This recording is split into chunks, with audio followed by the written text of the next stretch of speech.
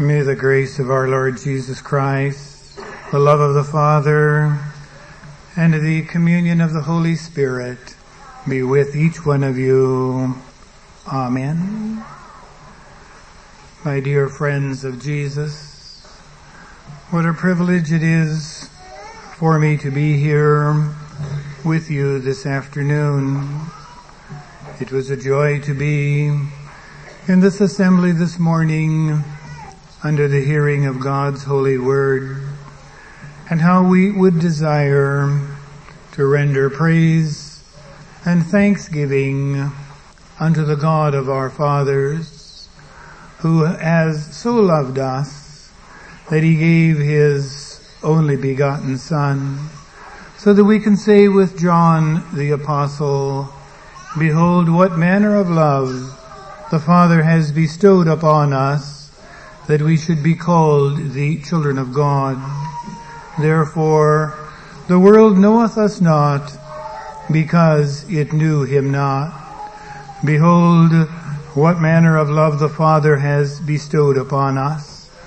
Look at what he has given in the form of his Son, and see what he has done in order to procure our redemption, to provide for us not only the forgiveness of all of our sins, but a robe of righteousness that makes us well-pleasing in the sight of God."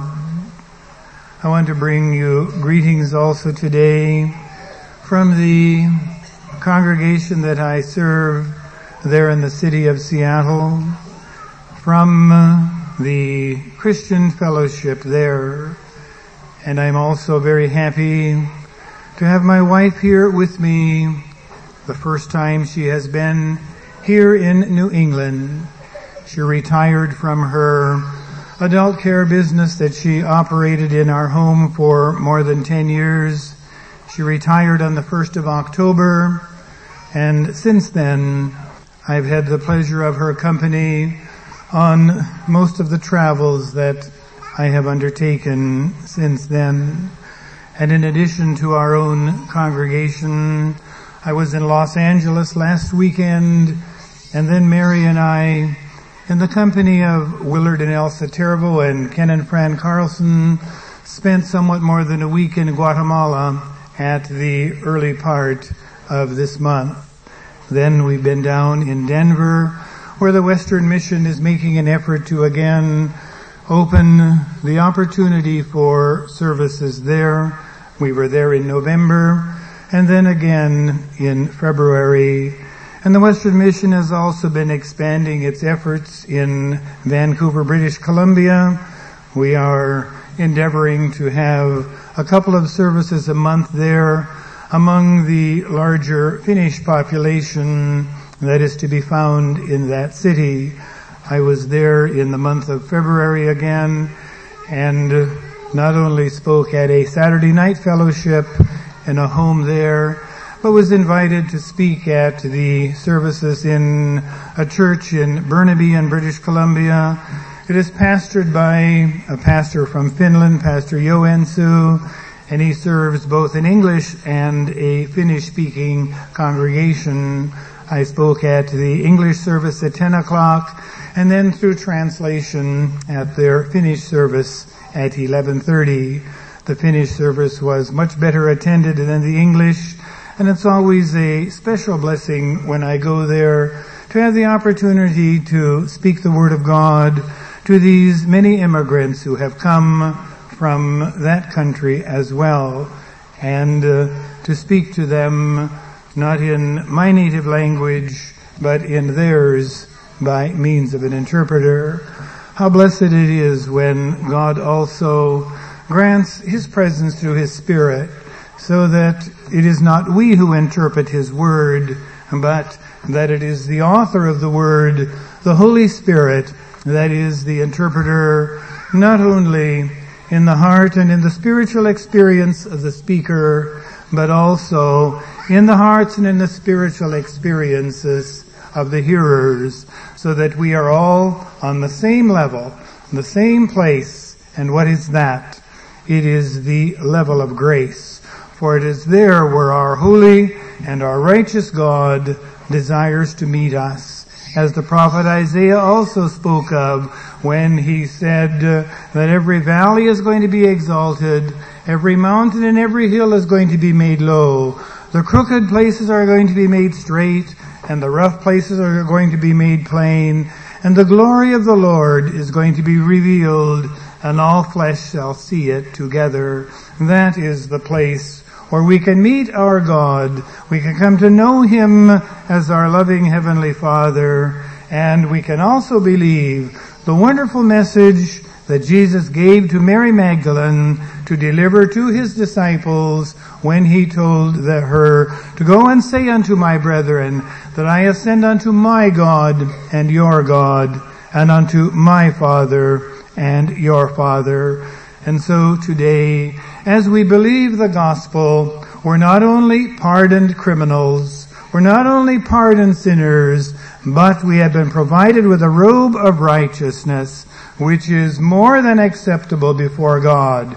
It is one that is well-pleasing in His sight, even as the Lord Himself was testified to by the Eternal Father, and on the occasion of His baptism and on the Mount of Transfiguration. Remember how the Father said, "This is my beloved Son, in whom I am well pleased." And on the second occasion, on the Mount of Transfiguration, the Father added, "Hear ye Him."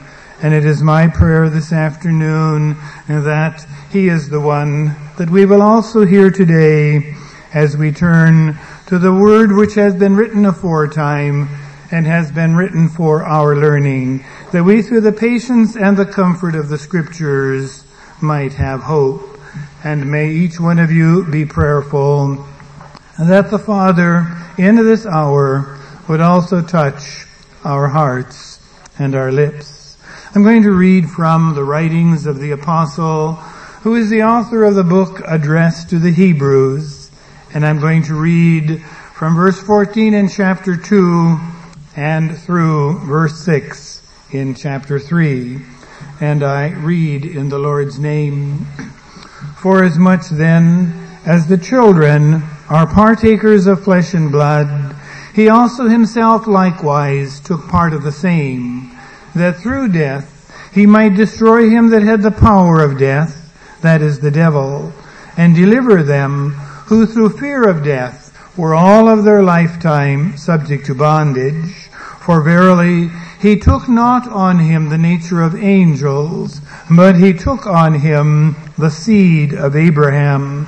Wherefore in all things it behooved Him to be made like unto His brethren, that He might be a merciful and faithful high priest pertaining to God, and to make reconciliation for the sins of the people. For in that He Himself hath suffered being tempted, He is able to succor them that are tempted. Wherefore, holy brethren, partakers of the heavenly calling, consider the apostle and the high priest of our profession, Christ Jesus, who was faithful to Him that appointed Him, as Moses was faithful in all his house.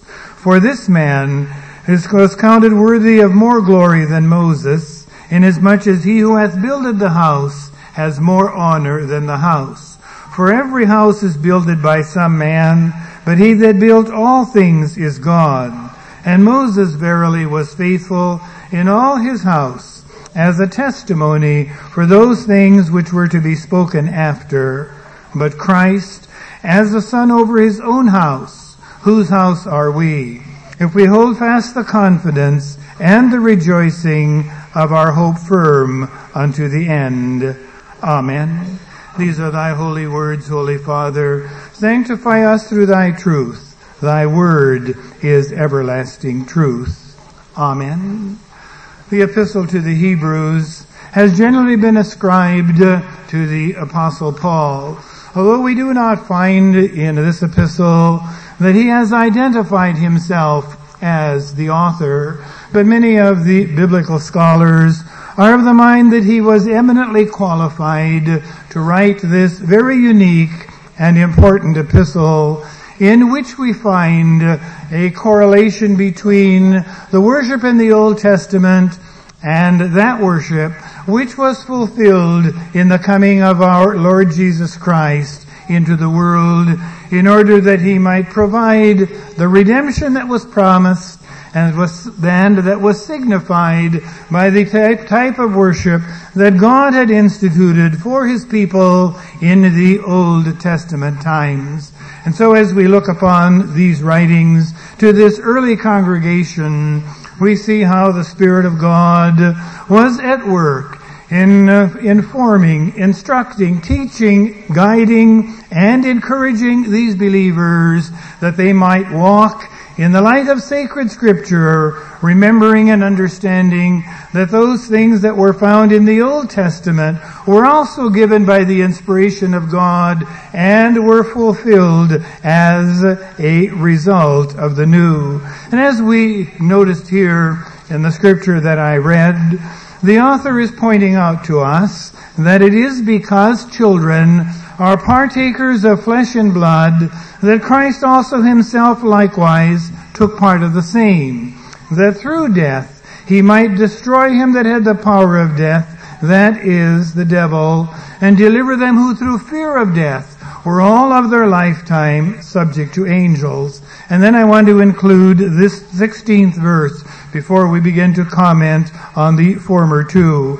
In the verse 16 it says, "For verily he took not on him the nature of angels, but he took on him the seed of Abraham."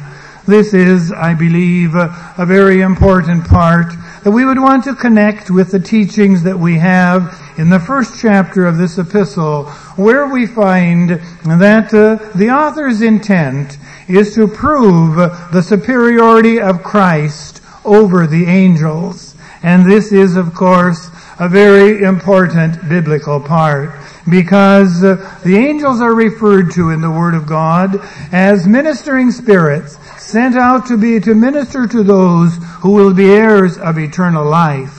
But Jesus, the Messiah, the Savior, is on a higher level and on a totally different plane than the angels, for he is God himself. He is the Word that was in the beginning with God, and as John tells us in his Gospel, that Word was made flesh, and it has dwelt among us, and we have beheld his glory as of the only begotten of the Father, who is full of grace and truth. And then I would like to remind myself, and you as well, that the reason that an angel could not bring about the redemption that the Lord Jesus Christ did was because you and I are of a different substance. We have been created, yes, in the image of God. In the likeness of our human flesh, the Lord Jesus Christ came here in order that he might provide the redemption that was necessary for sin that had been committed in the flesh. We know what it was, what the Word of God tells us concerning the early life of Adam and Eve in the Garden of Eden, when God placed them in that beautiful garden, and there was nothing there that would trouble or annoy them. And they had the privilege of eating from all of the trees in the garden, except the tree of the knowledge of good and evil, because God had said that on the day that you eat of it, you will surely die. And each day, in the cool of the evening, the Creator came into the garden and he communed with Adam and Eve. What a beautiful relationship they had there, when they could anticipate the coming of God with joy, with expectation, with hope, and knowing that they would have communion with him. But we all know the sad story of what happened when Eve was deceived, and in turn Adam succumbed to the same temptation, and the realization dawned upon them that they stood naked before that God whose visits they had anticipated in their innocent state. But on that day, when sin entered into the world, we know that they no longer anticipated the coming of God with joy, but it was with dread and with fear. They tried to cover their nakedness with leaves, and made an apron in order to cover their bodies. And when the voice of God was heard in the garden, Adam did not have the knowledge to come forth and to admit that he had sinned, but the fear that overtook him was such that he endeavored to hide from the all-seeing eye of God. And he didn't answer at first when God began to call upon him. But we know that as God continued to call, then Adam came forth and he told God, I heard your voice and I hid myself because I am naked. And we see then the evidence of the corruption of that sin when God asked Adam, who has told you that you are naked? And Adam said, the woman that you gave to me, she gave me of the fruit of the tree and I did eat. And then when God spoke also to Eve, she said that the serpent beguiled her and she ate.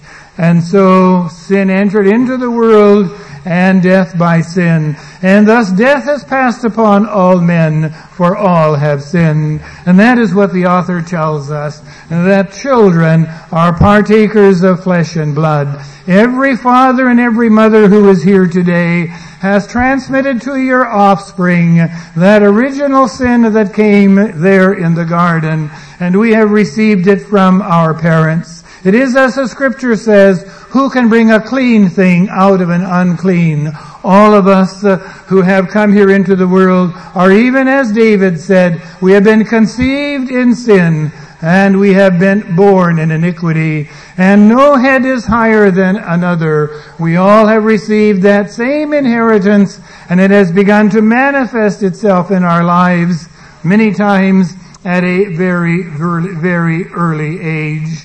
And so we hear then that because the children were partakers of flesh and blood, it was necessary that Jesus Christ also would take part of the same. And I do not need to tell you how this took place, because we all ascribe to the sacred biblical truth that he was conceived by the power of the Holy Spirit and that he was born of the Virgin Mary.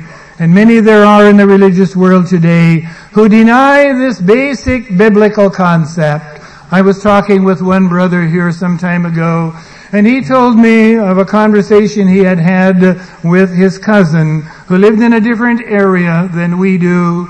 And she had told him that the pastor that now serves in their Lutheran congregation had told her that it isn't going to hurt you if you believe in the virgin birth. But he didn't think that it was necessary to believe that basic concept. But I'd like to ask you today, how is it possible for someone who has been conceived by corruptible sin, who has that inherited gift within him, to redeem another who has been conceived by the same corruptible sin? Totally impossible. It was only when Jesus Christ came here in our likeness and in our form, took upon himself the form of man, that redemption was enabled. For the one who would redeem had to be better than the one who was to be redeemed. It could only be the one who was without sin. And consequently, it can only be God himself in the likeness of his Son. Some years ago, I was called by an officer of the court in our city to try to intervene in a domestic dispute in a family that lived not far from our church. And they had said that they had a Lutheran heritage, and since they lived close to the church, I was the one that the judge selected for this responsibility. I went to the home of this family, and the very first question that the husband asked me was this. He asked, do you believe in eternal punishment? Do you believe that there is such a place as where the fire is not quenched and where the worm does not die? And I told him, I believe that every word of God is true. I believe that everything is written in God's holy word is eternal truth. And I subscribe to it 100%. And he became violently angry. He exploded like a volcano, and he began to curse God. He began to curse God up one side and down the other. And he told me that God sits in heaven upon the throne of his glory. He looks down upon us miserable wretches here on earth, and he gloats in the trials and the tragedies that we have to experience here. I sat quietly and listened to him as he went on with his tirade. And when he was through, he was almost limp from exhaustion. And I turned to him and I said, "You have not described the God that I have come to talk to you about today. I do not know that God of whom you are speaking." And I told him, "That God that I have come to speak to you of today has been here on this earth. He has been here in the form of a man. He has been here in our likeness. He has lived among us. He has been tempted in all points like as we are, yet without sin." And I continued to explain the ministry of the Son of God while he was here on earth. How from even that early age of 12, when he went up to the temple in the company of his mother and Joseph, and he tarried behind when they began their journey home, and how after 3 days Mary and Joseph found him in the temple, and he was sitting among the doctors, the learned men, and he was astounding them at his questions and at his answers. And when his mother asked him, "Son, why have you thus dealt with us? Your father and I have sought you with sorrow." And how he answered, "Didn't you know that I must be in my Father's house, that I must be about my Father's business?" And so this Savior that came here was not only a representative of God, but Paul the Apostle tells us that God was in Christ, reconciling the world unto himself, not imputing their trespasses unto them, but has committed unto us the word of reconciliation. And so we all recognize, we know and we understand that Jesus Christ had to be true God, begotten of the Father from eternity, but it was also necessary for him to be true man, born of the Virgin Mary, in order that that sin that we have committed, that began in the garden and continues also until this day, might be atoned for, might be paid in the flesh.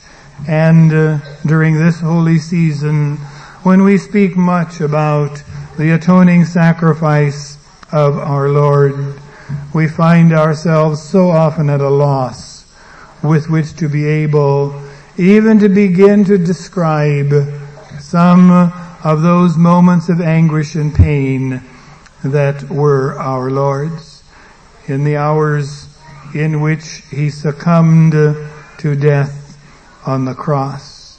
But the scripture tells us he took on him the seed of Abraham.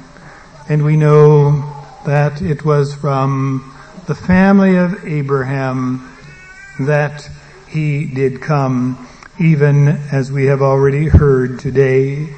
And it tells us, as I have already referred to, in all things it behooved him to be made like unto his brethren, that he might be a merciful and faithful high priest in things pertaining to God, to make reconciliation for the sins of the people.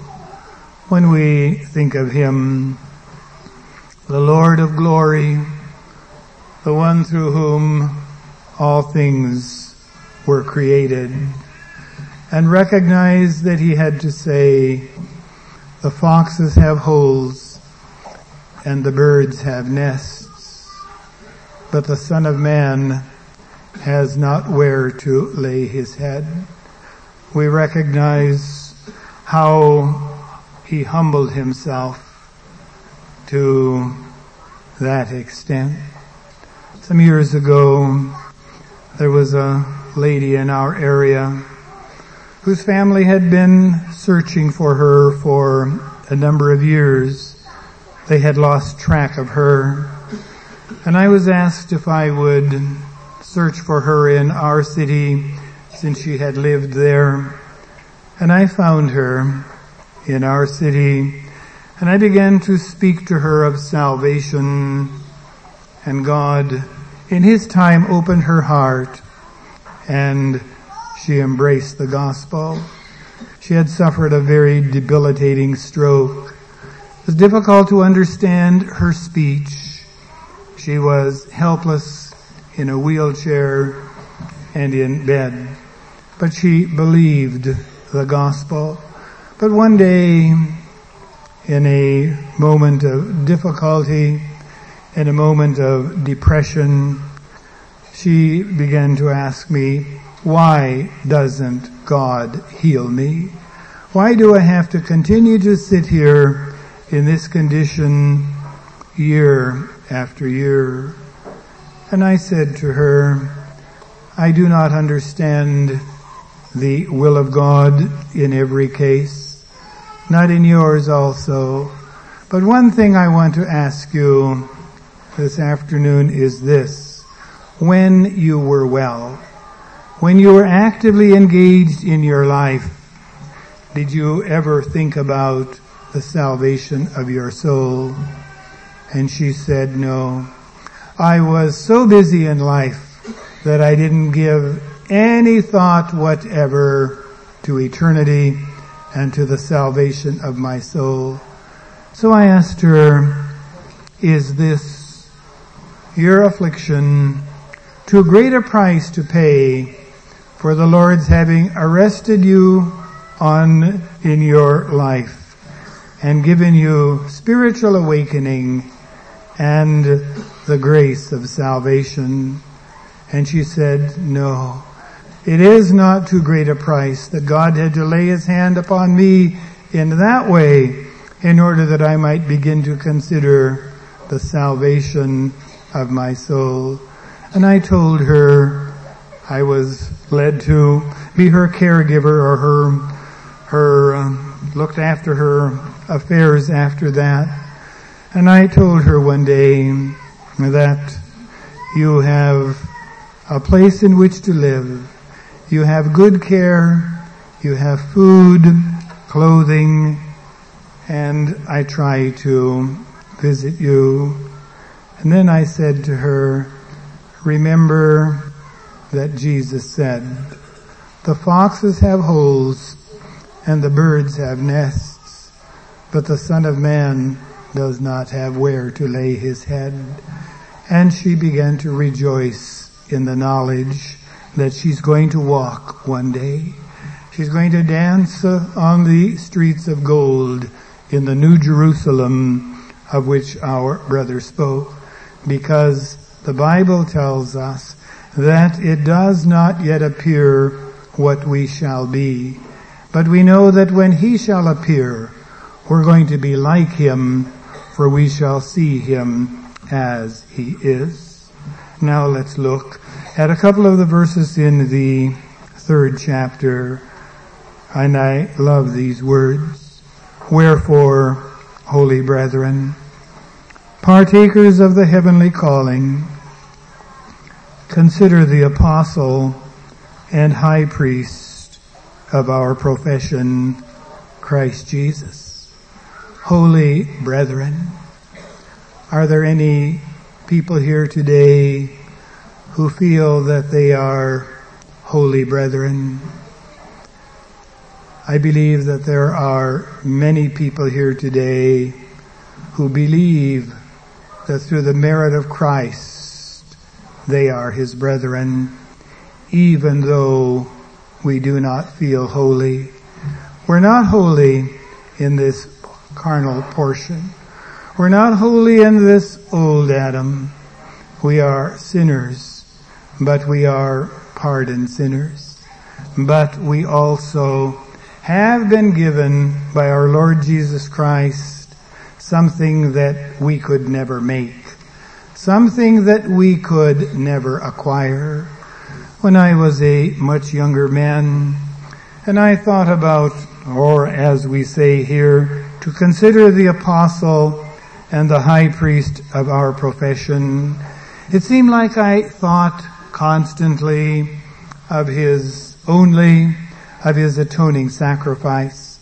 And when I say only, I certainly am not endeavoring to belittle that sacrifice that he made. As I have already said, it is impossible to fully comprehend or to describe what it entailed. But it seems as the years pass and as the time goes by, I became more and more aware not only of the sins of commission that are so often a part of our lives, but I began to experience a greater revelation of how many sins of omission there are in my life. How many times I experience that I do not do the things that I ought to do. A recognition of the fact that we need not only forgiveness, but we need an imputed righteousness that makes us pleasing and acceptable before God.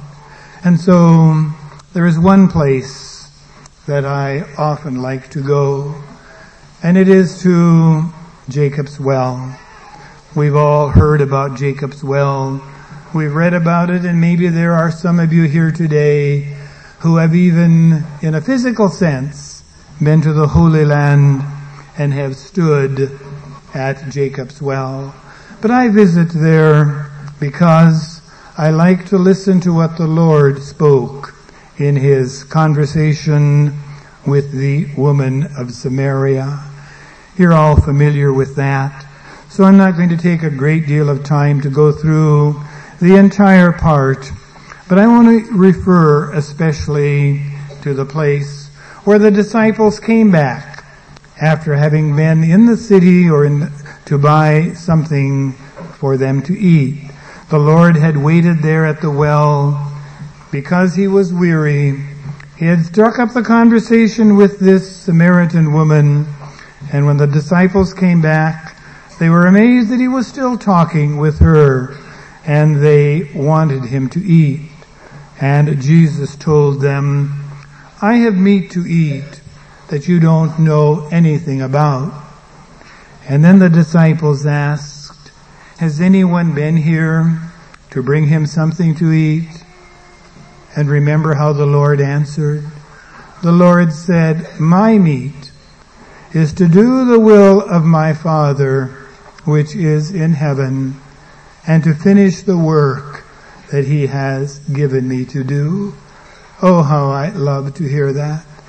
To know that he put the will of the Father above all things. And I find so often that I fail there.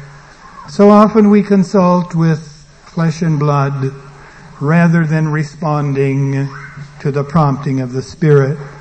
Let me explain what I mean by an experience I had here a while back. When I awakened on this particular morning to which I refer, the very first thought that came into my mind when I awakened that morning was a man that I had visited earlier who was not doing well. And I had heard that he was in a hospital, and I felt prompted from within that I should go and see him. But I began to confer with flesh and blood. This is what I conferred about.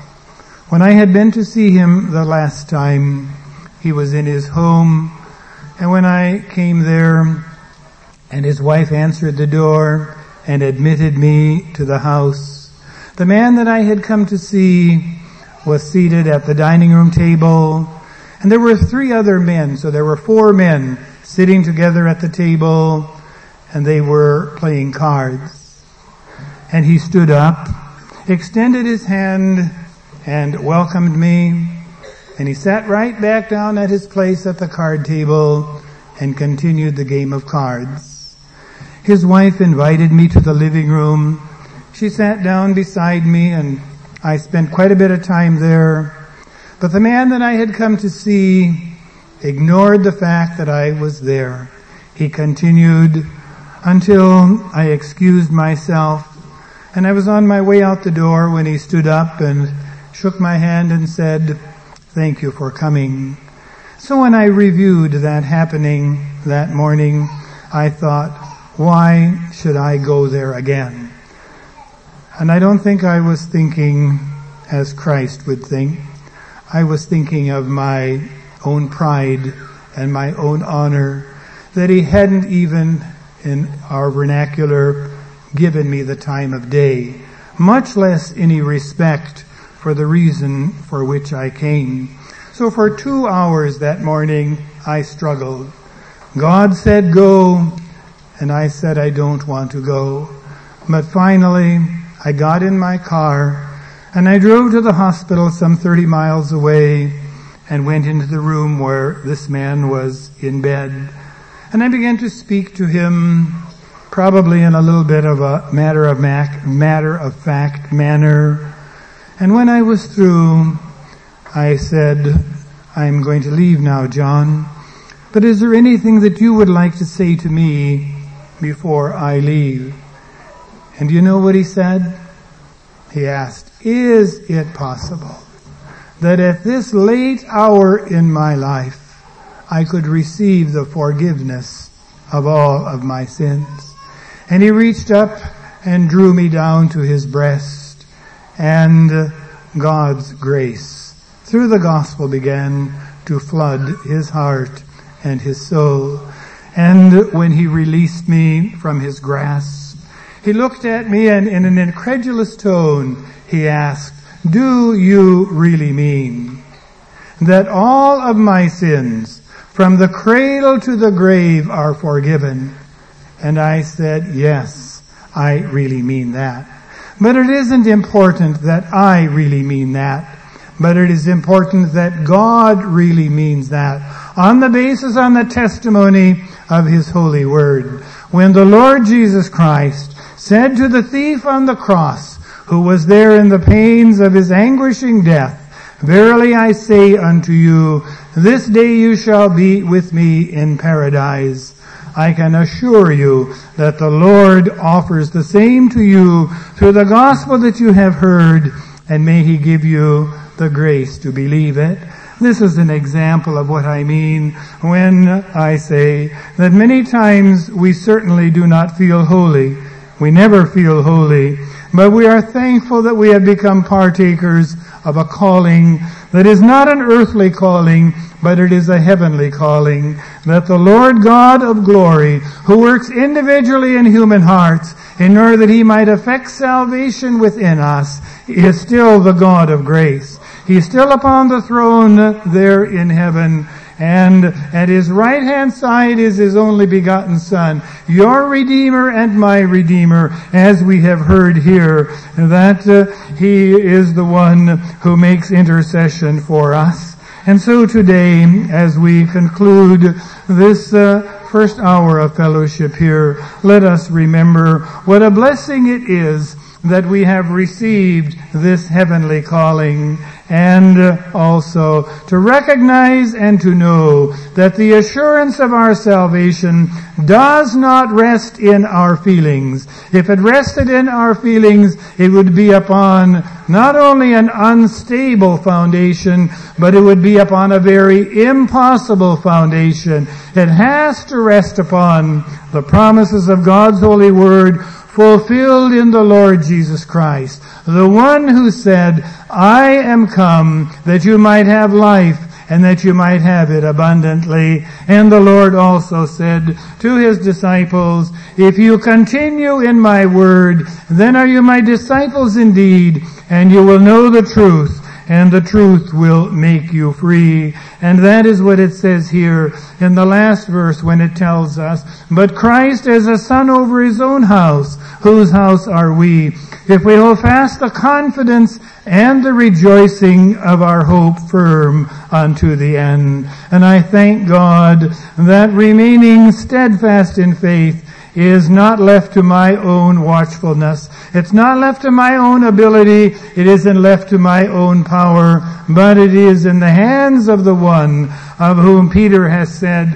when he talked about the glory of that resurrection that we have experienced when we have been begotten again unto a living hope by the resurrection of Jesus Christ from the dead, to an inheritance that is incorruptible and undefiled, and that does not fade away, reserved in heaven for you. And now this verse, who are kept by the power of God through faith unto the salvation ready to be revealed in the last time. Remember, dear friends, that the Lord Jesus Christ never sleeps. The Bible tells us the eyes of the Lord are over the righteous, and his ears are open unto their cry.